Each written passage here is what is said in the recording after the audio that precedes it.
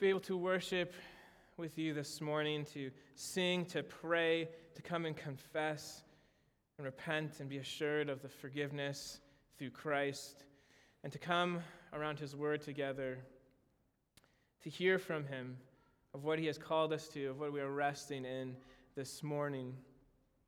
We're continuing in our series of John, and I want to first read from John chapter 20, verse 31. It says, "But these are written so that you may believe that Jesus is the Christ, the Son of God, and that by believing you may have life in his name." This verse that John wrote is the focus of this whole gospel. Everything that we've been looking at from verses 1 all the way to right now is that we may believe that Jesus is the Christ, and by believing in him, we may find life in his name. And so I pray that as we continue on in the Gospel of John, that verse will kind of be on our minds and on our hearts as we focus in on who Jesus is and what he calls us to, that we would believe in him and find life in him. This morning we're talking about abiding in Christ and coming to a better understanding of what that means to abide. A good way to kind of think about it is resting and enduring in it. I used to run cross-country when I was younger, and if any of you have done cross-country before, you know that it is all about endurance. It's about keeping a pace. It's about keeping on, keep going, hitting that next mark, and continuing to run. And as much as I enjoyed it, I also hated it because enduring is difficult. Enduring is hard, and when your body says your legs don't want to move anymore, and you're huffing and puffing to get breath so you can take one more step, it's hard to keep going. And I'm sure all of us have had different types of endurance tests in our life. I know one summer I went to go work in St. Catherine's at Youth for Christ, and in my head and from what I had read, you have to raise your own salary for that as a nonprofit organization. And in my head, I remember reading that I had to raise about $2,000, and then there'd be other people that would be matching that to help pay for my summer. When I actually got there, though, I realized that wasn't the case, that how I read it, I think, was wrong, or how it was worded was weird, but it ended up I had to raise about $6,000, not $2,000. And I remember the first day that I got there, I was living with a couple who had opened up their house for me to live in. And I remember just sitting on my bed being like, how am I going to do this? How am I going to raise 3 times the amount that I'd planned on going in with? But I also remember thinking, Matt, you just have to trust that God has brought you here for his purpose and his reason, and endure and keep going. And there was hardships. There was a lot of difficulty of trying to figure out how this is going to happen. There was writing notes and sending letters to people, lots of prayer and work in, also on top of the work of just doing what I was called to, which is helping with this youth center. But I look back on it now, and it's amazing to see that as I rest and as I endure, as I abided in God and what he's called me to just simply obey and to trust him, that he worked some amazing things. And I even ended up raising more than I needed for that summer. But if I had just left, if I just said, you know what, I'm going to give up, I want to go home, which I wanted to do, I really did, I wouldn't have seen the amazing faithfulness and provision of our God. How he provides, how he continues to sustain, and how he helps us to endure. And it's through that endurance, it's through that abiding, even when suffering and persecution comes, even when hardship comes, that we truly see our deep need for him. That it's nothing that we do, but what he has done and accomplished for us on the cross. And so as we jump into John 15, Jesus has called his disciples to not be troubled. Moving into this reality of him dying on the cross and leaving them, but that it was good and that it was going to produce joy. but that they would face hatred from the world because the world hated him, that they would suffer for Jesus, that there was going to be hardship, and that they needed to endure. And to endure, they needed to abide in him. So Jesus takes time to teach and point them to himself, the life-giving vine that they are to abide in. And it's a call for us as well to abide in Christ. So let me read from John 15, and then we'll take some time to pray as we come before our amazing God. Heavenly Father, God, we thank you for your word. May we stand in awe of you. And God, as we leave from here, may we be in awe of our amazing God as we spend time in your word and in prayer and in worship of you. God, of your holiness, of your majesty, and your power as we read from your word. Your word is truth, and may we see it rightly as that. Lord, grant us a hunger and passion for your truth. Lord, guide us in wisdom and understanding by your Spirit, that we would know the meaning of this text and how it points us to you and who you are, how it points us to Christ and to rest in him. And God, increase our love for you and for one another. Lord, help us to apply this passage to our lives today. That we'd be challenged, that we'd be changed, that we'd endure and continue to seek and serve you. Walking in your Spirit. That we be obedient followers to Christ. Lord, help me preach your word with boldness and gentleness. God, take me out of the way, that I'd not be a distraction, but God, that I would be a conduit of your word. That you'd be centered, that you'd be glorified as you continue to save and sanctify your people to yourself. God, we are so thankful that we can gather today to hear from you. In Jesus' name, amen. Amen. So let's turn to John 15. We'll be reading from chapters 1 to 17. And the Word of God says this: I am the true vine, and my Father is the vine dresser. Every branch in me that does not bear fruit, he takes away, and every branch that does bear fruit, he prunes, that it may bear more fruit. Already you are clean because of the word that I've spoken to you. Abide in me, and I in you. As a branch cannot bear fruit by itself unless it abides in the vine, neither can you unless you abide in me. I am the vine, you are the branches. Whoever abides in me and I in him, he is that bears much fruit. For apart from me, you can do nothing. If anyone does not abide in me, he is thrown away like a branch and withers, and the branches are gathered, thrown into the fire, and burned. If you abide in me and my words abide in you, ask whatever you wish, and it will be done for you. By this my Father is glorified, that you bear much fruit, and so prove to be my disciples. As the Father has loved me, so have I loved you. Abide in my love. If you keep my commandments, you will abide in my love, just as I have kept my Father's commandments and abide in his love. These things I have spoken to you, that my joy may be in you, and that your joy may be full. This is my commandment, that you love one another as I have loved you. Greater love has no one than this, that someone lay down his life for his friends. You are my friends, if you do what I command you. No longer do I call you servants, for the servant does not know what his master is doing, but I have called you friends. For all that I have heard from my Father, I have made known to you. You did not choose me, but I chose you, and appointed you that you should go and bear fruit, and that your fruit should abide, so that whatever you ask the Father in my name, he may give it to you. These things I command you, so that you will love one another. And this is the word of the Lord. Amen.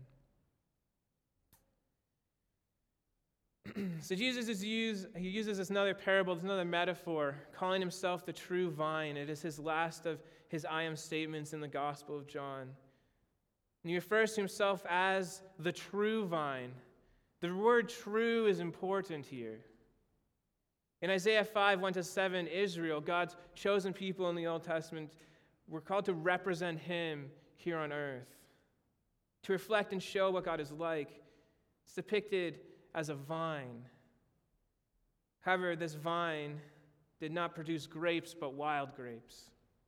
and in the end was destroyed, for no justice or righteousness was found amidst Israel and Judah. Again, this same image is depicted in Ezekiel 15, verses 1 to 8. Jerusalem is referred to as a useless vine, good only to be burned by fire, which that image is reflective of what Jesus is talking about here.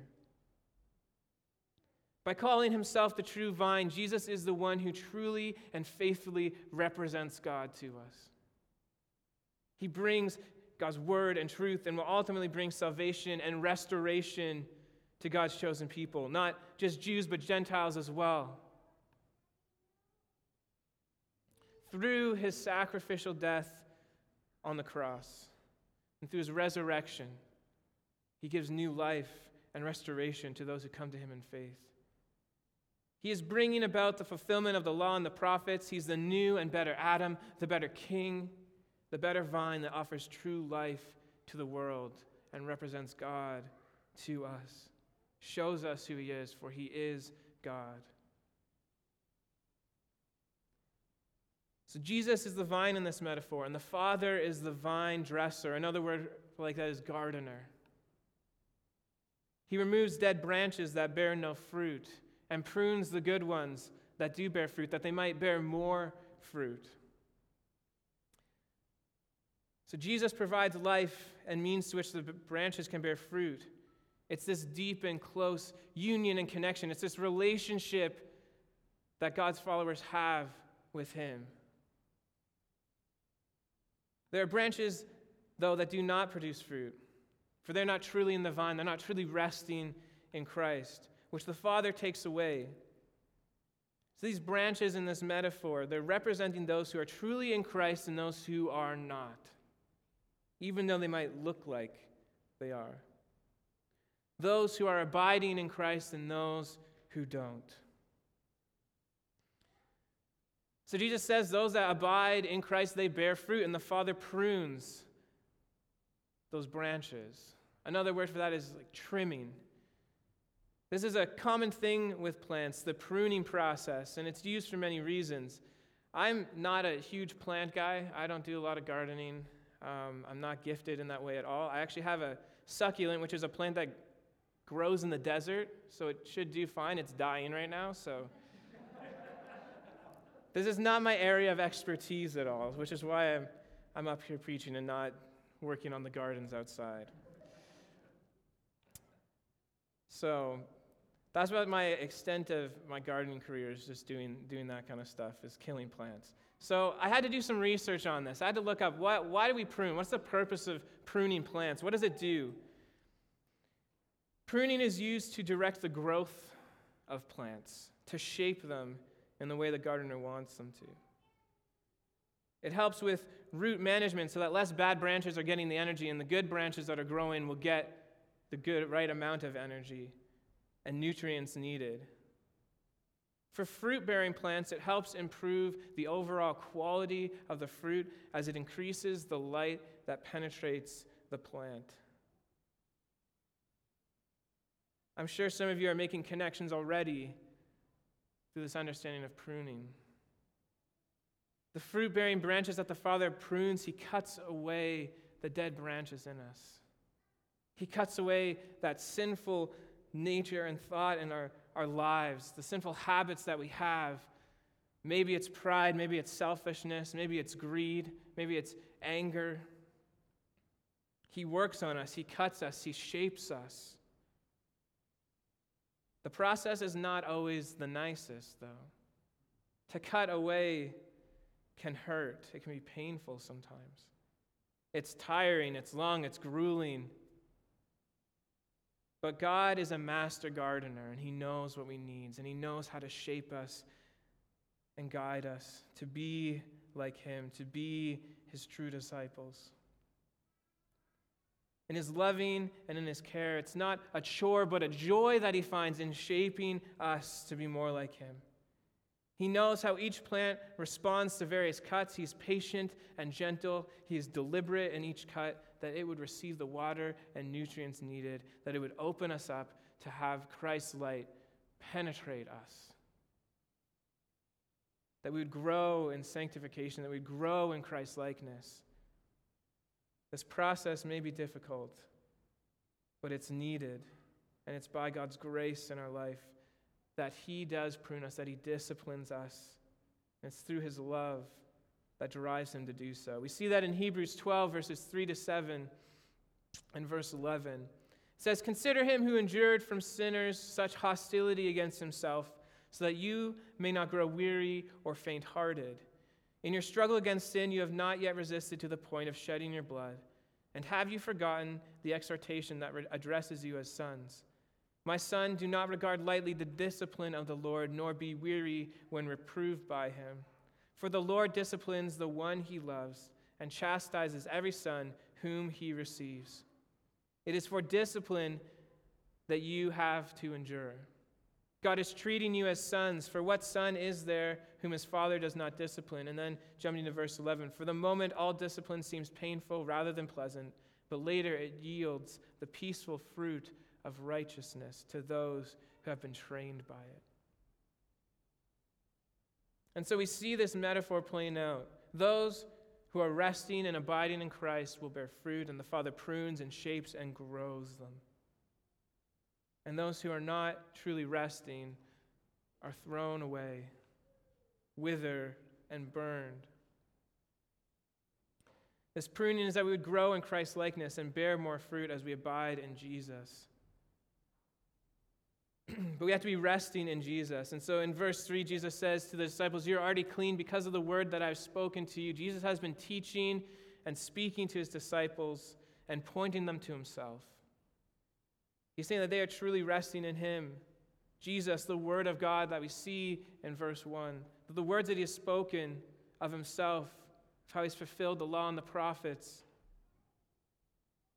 It's pointing them to the true life that they can find in the vine, to rest in him, that they are clean and ready to bear fruit as the Father continues to work on them. And so he calls them in verse 4 to abide in me and I in you. This is the center of what Jesus is saying. To abide, to rest, to remain, to endure. We see the only way for a branch to bear fruit is by abiding in the vine. There is no other way for this branch to get life unless it's abiding in the vine, the source of life. But what fully does Jesus mean when he says abide? As we kind of talked about before, it's this deep and close union with Jesus. A vine and its branches connected together. The word abide in Greek is meno. It's to remain, to stay, to endure, and to continue. So it's not just this one-time thing. It's not just, okay, I'm going to abide in Christ and I'm good to go, that's it. It's continuing to abide and continuing to abide and continuing to abide each and every day, coming to Christ, resting in him, knowing that he will provide and give the life that we need. We're coming to Christ. Another way to think about it is the word like marinating, like a good steak. If you guys like steak. With a good steak, you don't just put it in the marinade and then take it right out again. That wouldn't do much for it. To abide is to rest and remain, to stay, to allow it to marinate, to gain the flavoring and spice. It rests, it endures, it stays. To abide is resting in Christ and who he is, in his word, that he is the word of God, that he fulfills the word. It reminds me of Matthew 11, verses 28 to 30, as he calls us to himself. In verse 28, it says, "Come to me, all who labor and are heavy laden, and I will give you rest.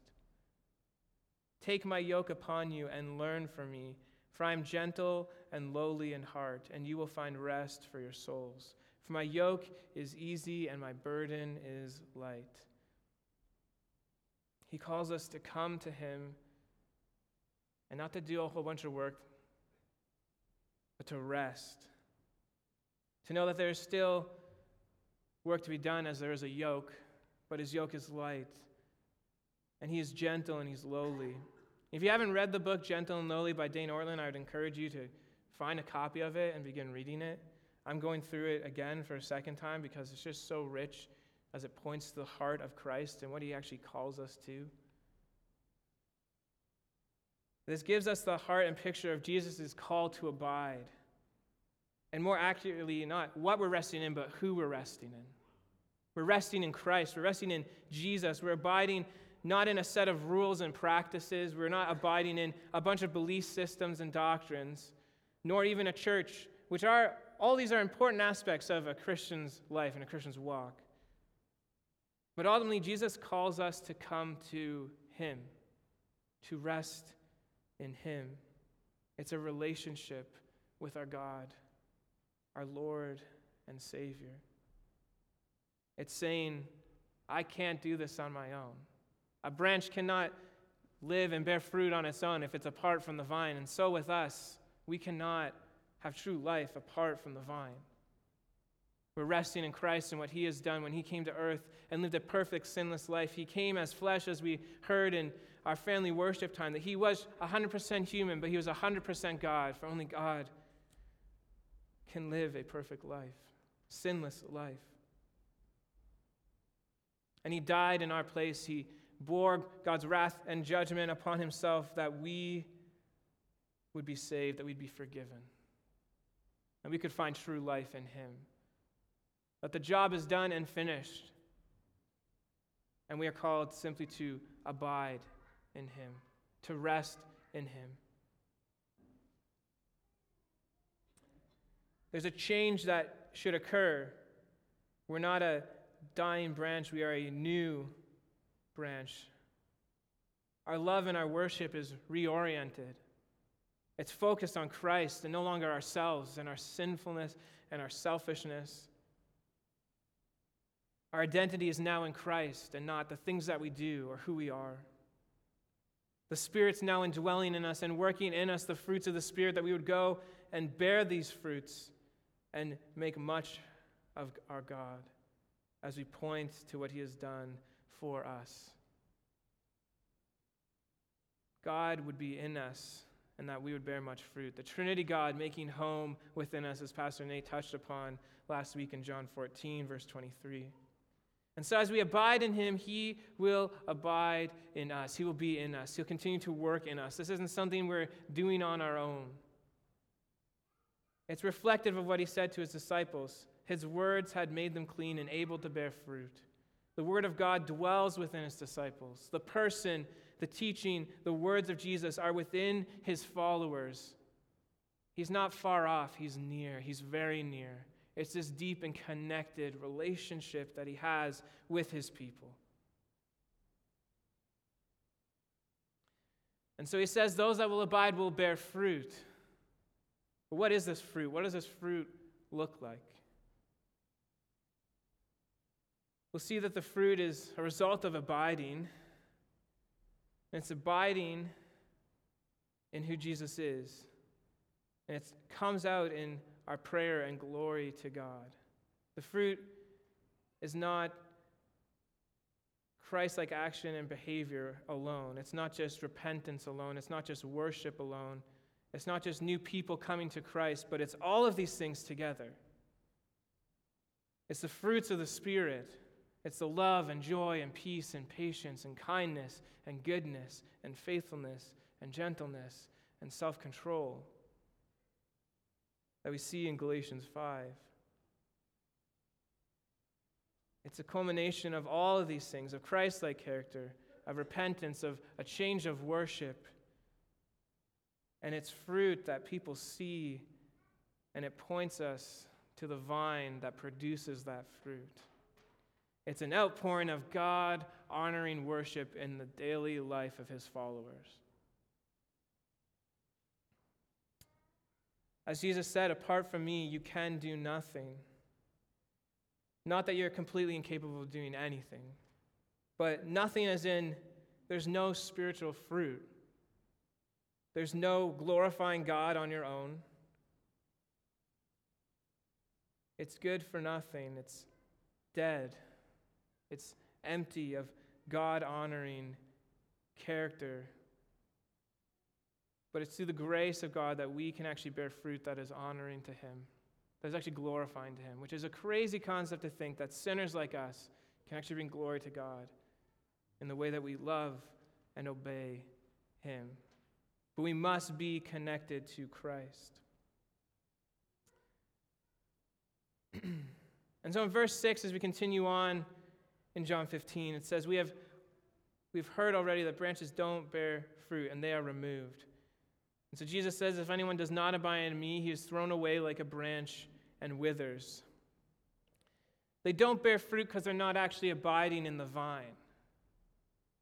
This is hard because sometimes they look like they are. The reality of their destination isn't sugar-coated in any way either. They're thrown away, they wither, they're dead in their sins, they're resting in their own work and not Christ's. And what awaits those who aren't abiding is hell, separated from God's holy love and mercy and grace and peace and joy and hope and true relationship with Him, and instead God's righteous wrath and judgment upon them for their sins forever. This is a warning to not take lightly. To be Jesus' disciple is to abide in Him. And sometimes we can make excuses for ourselves, saying that we're abiding, saying that we're resting, when we really aren't. Jesus calls us to abide, for it's the only way to life, and yet we try so hard to get life in many other ways. The sad reality is many professing Christians in every church are only outward and formal, and it's not an internal change that has actually happened in their lives. Being around Christ does not mean you are actually in Christ. There are many who look like they're connected to Christ, but they aren't bearing fruit at all. Judas is a perfect example of this. He spent 3 years walking and learning from Christ, and yet he was never truly cleansed and pruned and did not bear fruit. He was ultimately centered on selfish desires and gain, not out of love for Jesus and obedience to Him. Throughout even the book of John, we see people who are said to believe in what Jesus had said, but then later walked away from Him. When things got tough, when He said that there will be suffering, that there will be hardship, that people will come against you because of me. It's a sad reality, but it's a true reality of what it truly means to abide, to actually be in Christ, to rest in Him. It's a perseverance, and it's a transformed life in Christ. There's a perfect picture of that in Matthew 13 with the parable of the sower and the seeds. The seeds were planted in some cases, but they grew and they did not take root, or they were choked, or the seeds were simply just taken and eaten. But the one who truly is rooted in Christ, who's truly resting in Him, will grow in Christ and will bear fruit, and will bear more fruit, and will continue to grow and continue to persevere even through hardship, because they are resting and abiding in the true life, the vine. That is Jesus. And so just because we go to church, it doesn't mean we're in Christ. Just because you've been baptized doesn't mean that you're abiding in Christ. Just because you said a prayer as a kid doesn't mean you're being saved. It's not just a one-time thing. Just because your parents or grandparents are Christians doesn't make you one by association. Maybe you read a lot of theological books and you know a lot about the Bible. That doesn't mean you're abiding in Christ. Maybe you listen to a lot of Christian music. Maybe you even share Christ-like morals in how you live. It doesn't mean that you're abiding in Christ. If not truly abiding in Jesus, these things are filthy rags to God. They're nothing. Because the heart was not truly changed. It was not new. It was not seeking after God. It was not resting in Jesus, the Redeemer and the perfecter of our lives. Apart from me, Jesus says, you can do nothing. It doesn't mean that we are perfect. It doesn't mean that we don't sin when we're actually resting in Christ. But how do we deal with sin in us? Do we hide it? Do we run from Christ? Or do we go to him? Are we like Peter and come in tears, saying that we love Christ to forgive us of our sins? Are we made new and our worship gaze centered on God and not ourselves? If there's not grace and faith and inward work of the Holy Spirit, there is not salvation and a new creation. True union with Christ and sharing in the spiritual blessings of sonship as God's child. The union isn't just a nominal thing. It is a true abiding in who Jesus is and not in ourselves. So Jesus fulfills that in his word, in who he is, in the teachings and the Holy Scriptures, in which he fulfills everything from the law and the prophets. And he's abiding in us because we're abiding in him. And he works these things out in us and continues to grow us that we would bear fruit and bring glory to our God. That we'd pray according to Jesus' words. And so when he calls us to pray, when he calls us to ask these things of whatever we wish in verse 7, that God will give this to us, that God will do this for us. It's not coming out of a selfish heart. It's not coming out of a selfish desire, but it's coming out of the words of Christ in us as we're abiding in him. Christ's desires and Christ's will be our desires and our will as we come to him in prayer, as we reflect upon what he's said to us in his word, as what he's called us to as his disciples. It's a question to ask yourself is your prayer God-centered or is it self-centered? Are you coming to him asking him for what you want or for what he has called you to? Are you asking for strength to obey him? Or are you asking to have strength to just do what you want? Are your desires flowing from the person and the words of Jesus or from your own sinful heart?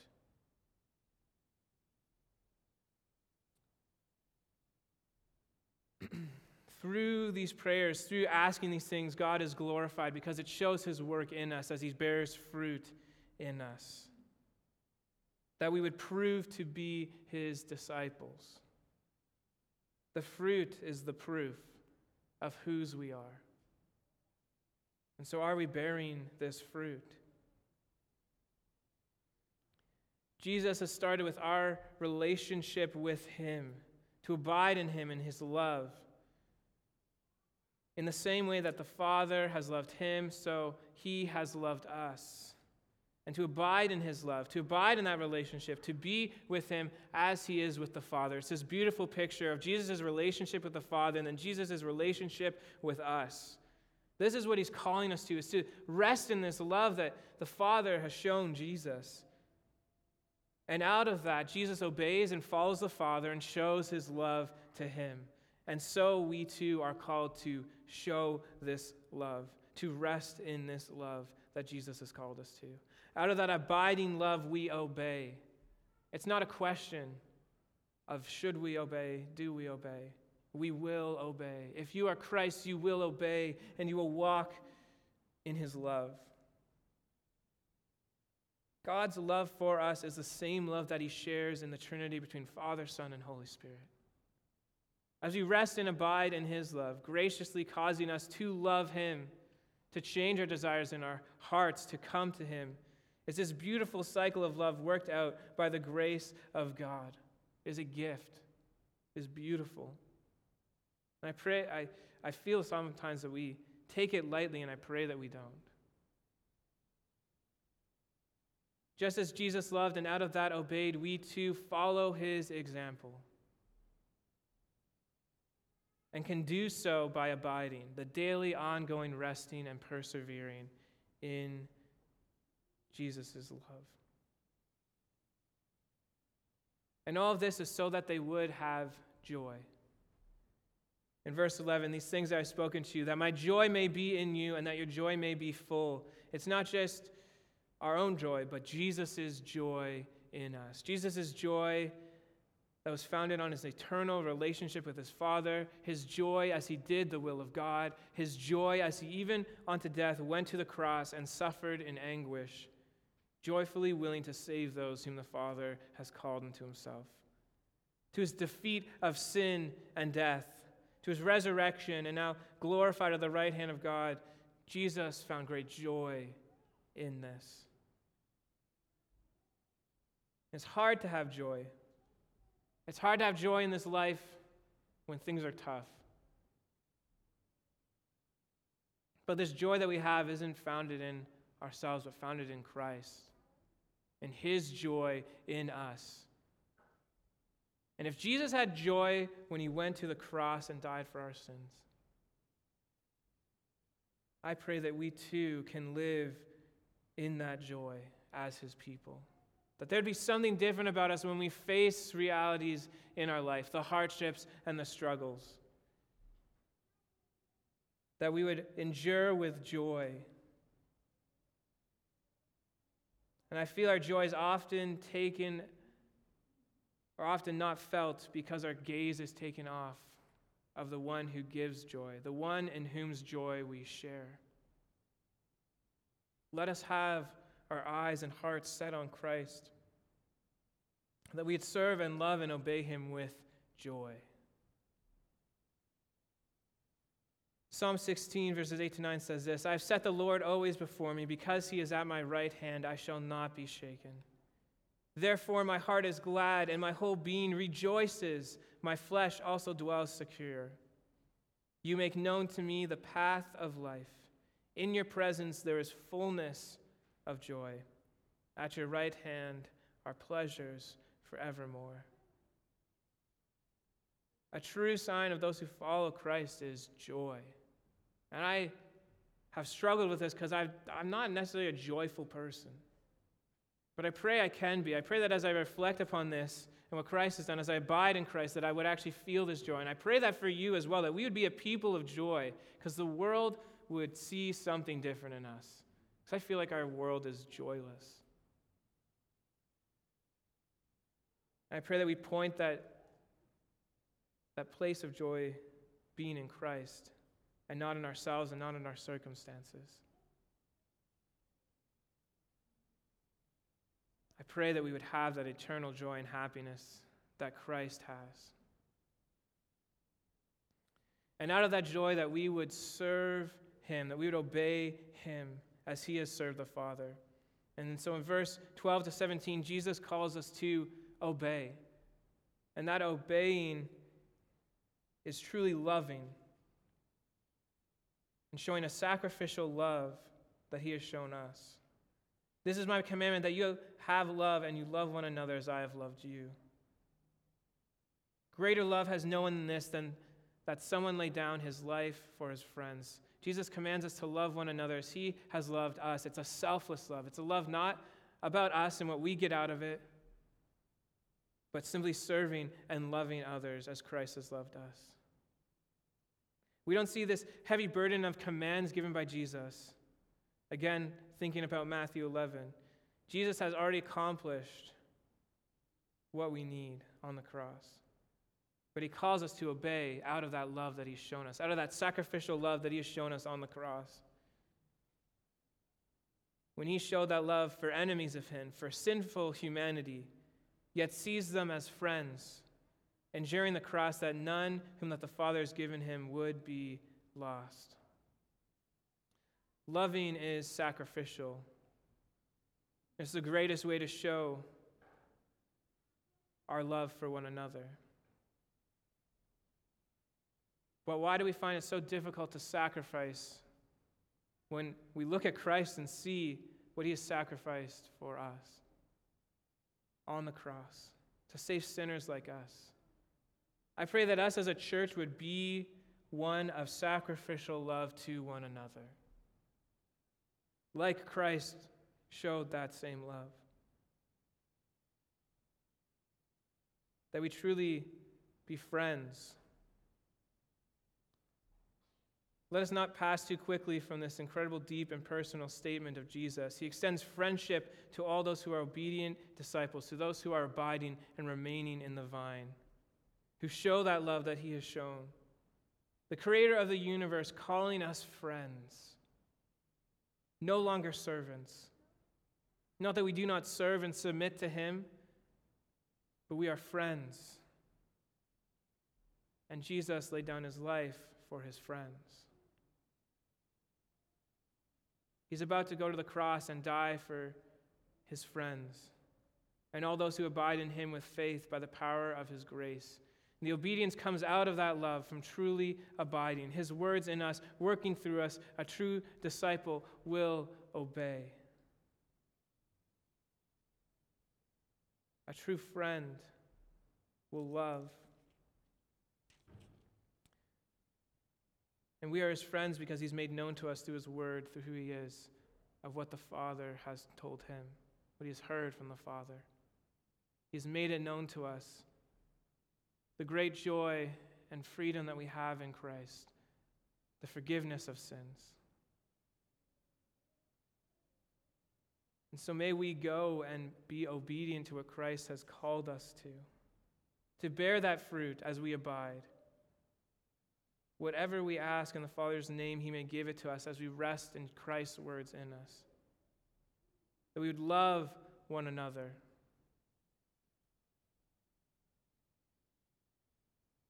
It's good for us to reflect, though, upon all this, that we did not choose Jesus, but that he chose us. We see that in verse 16. He says to his disciples, "You did not choose me, but I chose you and appointed you that you should go and bear fruit."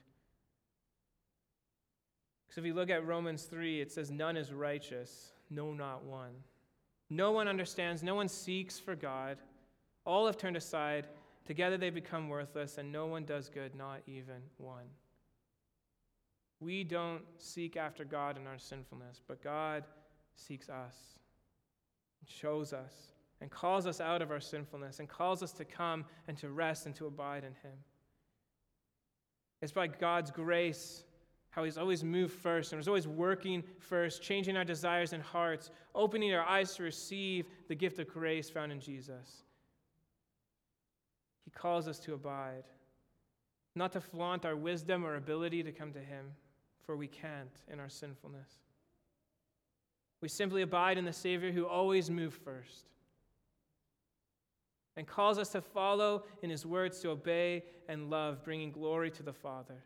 In all this, Jesus really breaks away the possibility for anyone to boast in themselves, to claim that they earn their way. For our choosing, our calling, our saving, our abiding, continuing to abide and love and obey and bearing fruit, they're all works of God's grace in our life. It transforms us from servanthood into friendship.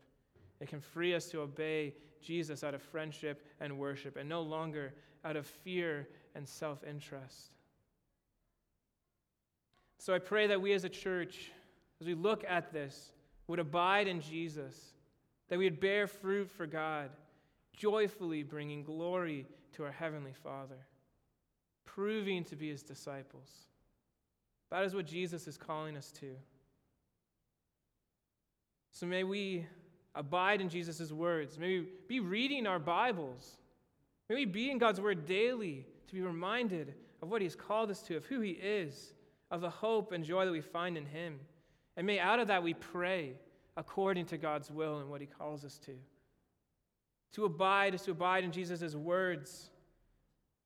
If you aren't already, get connected into a church. Join a discipleship group or a community group. We have those happening in our churches right now. It's amazing to see the growth that is coming out of that as we come around God's word together, to remind each other of what we're resting in. Abide is to abide in Jesus' love, to rest in his love, to love him, to show his love as he has loved us, to surround yourself with Christ-like people, and to show and serve. To abide is to abide in the pruning process of the Father. The Father is good and faithful, and he disciplines those he's loved. We are to endure faithfully and persevere as he cuts away the sin in our life and continues to help us as we grow in sanctification through the Spirit's work in us, that we would bear fruit and bear more fruit. And so abiding is in fruit-bearing obedience. To abide in Christ is to bear fruit. We walk in the Spirit as he leads us in holiness. We come in repentance as we reflect upon our sins. We seek forgiveness in Christ and Christ alone, and not what we do. We show the fruits of the Spirit as he continues to work in us. And we show the sacrificial love that Christ showed us to one another. May we be a church that serves one another in the sacrificial love as we abide in the love of Christ. Let us pray.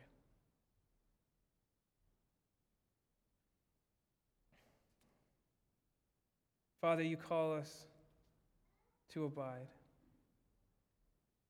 Through Jesus' words here in John 15, to abide in Christ as he abides in us. God, I pray that we as a church would be a people who abide in you, who are resting in your words, who pray out of that. God, that it be glorifying to you, that we would bear fruit, that we be resting in your love and showing that love to one another. That we know that life does not come from our own works, but God, from you and through your grace and through Christ's sacrifice on the cross. God, through his resurrection, that we'd find new life in him. God, may we abide in the service to one another, in our love to one another.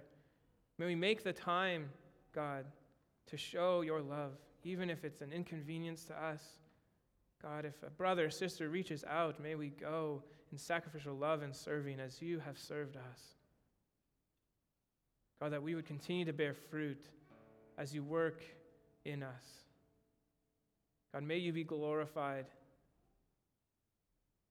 God, may you be honored. In Jesus' name, amen.